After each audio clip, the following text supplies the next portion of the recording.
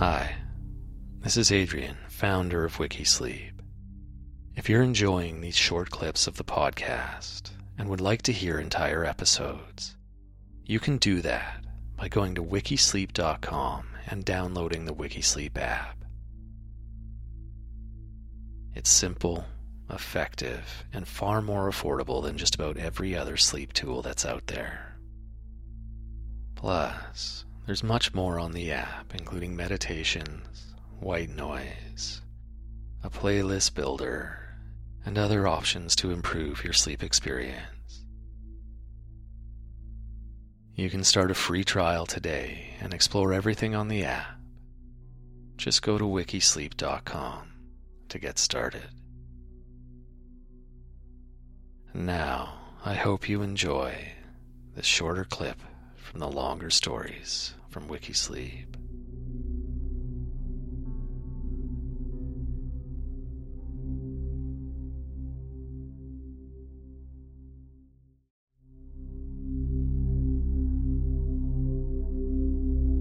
You're listening to Wikisleep. I'm Johnny Buchanan.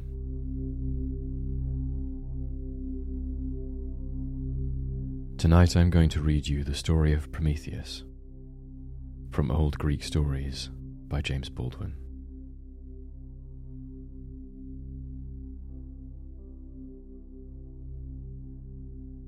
As we begin, take a moment to get settled.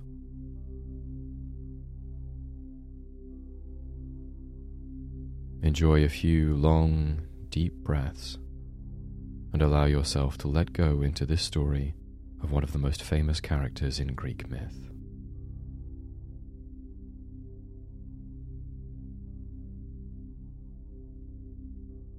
And remember, if you find yourself starting to drift off to sleep, simply embrace it. Let yourself fall into slumber while you enjoy this Greek tale.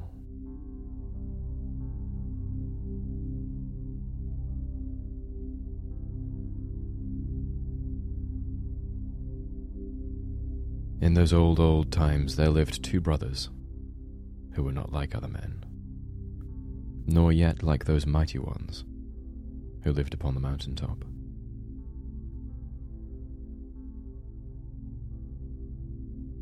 They were the sons of one of those titans who had fought against Jupiter and been sent in chains to the strong prison house of the lower world.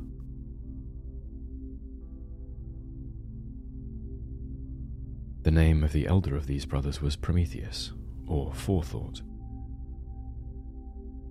for he was always thinking of the future and making things ready for what might happen tomorrow, or next week, or next year, or it may be in 100 years to come.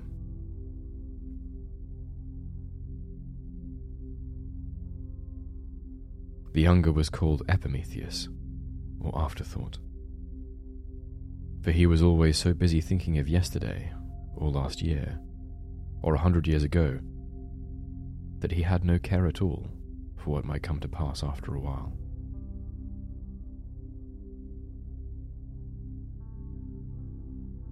For some cause, Jupiter had not sent these brothers to prison with the rest of the Titans. Prometheus did not care to live amid the clouds on the mountaintop. He was too busy for that.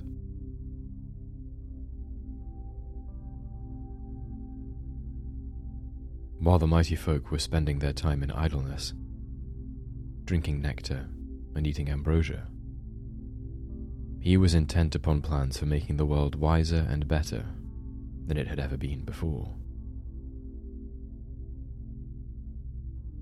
He went out amongst men to live with them and help them, for his heart was filled with sadness when he found they were no longer as happy as they had been during the golden days when Saturn was king.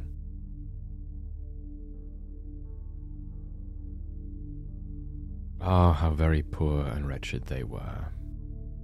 He found them living in caves and in holes of the earth, shivering with the cold because there was no fire, dying of starvation, hunted by wild beasts and by one another, the most miserable of all living creatures.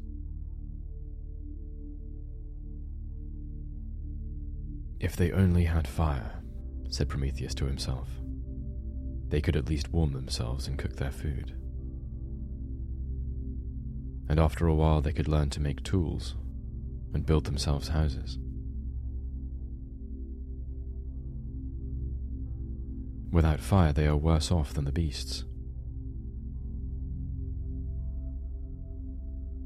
Then he went boldly to Jupiter and begged him to give fire to men, so that they might have a little comfort through the long, dreary months of winter. Not a spark will I give, said Jupiter. No, indeed. Why, if men had fire, they might become strong and wise like ourselves, and after a while they would drive us out of our kingdom. Let them shiver with cold, and let them live like the beasts. It is best for them to be poor and ignorant, so that we mighty ones may thrive and be happy.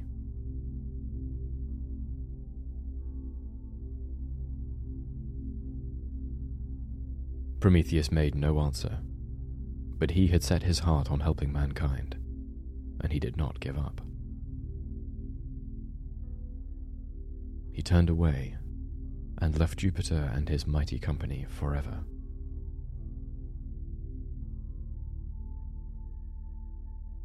As he was walking by the shore of the sea, he found a reed, or, as some say, a tall stalk of fennel growing. And when he had broken it off, he saw that its hollow center was filled with a dry, soft pith, which would burn slowly and keep on fire a long time. He took the long stalk in his hands and started with it towards the dwelling of the sun in the far east. Mankind shall have fire in spite of the tyrant who sits on the mountain top, he said. He reached the place of the sun in the early morning, just as the glowing golden orb was rising from the earth and beginning his daily journey through the sky.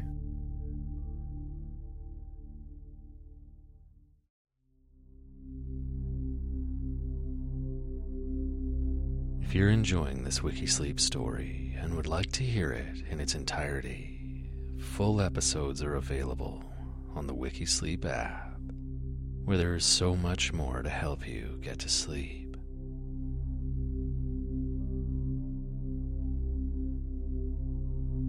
Simply visit the Apple App Store or Google Play Store and search WikiSleep. Or visit wikisleep.com, where there are simple links to the app. And remember, we're not a regular sleep app. We're a cool sleep app. Affordable, fun, and endlessly interesting.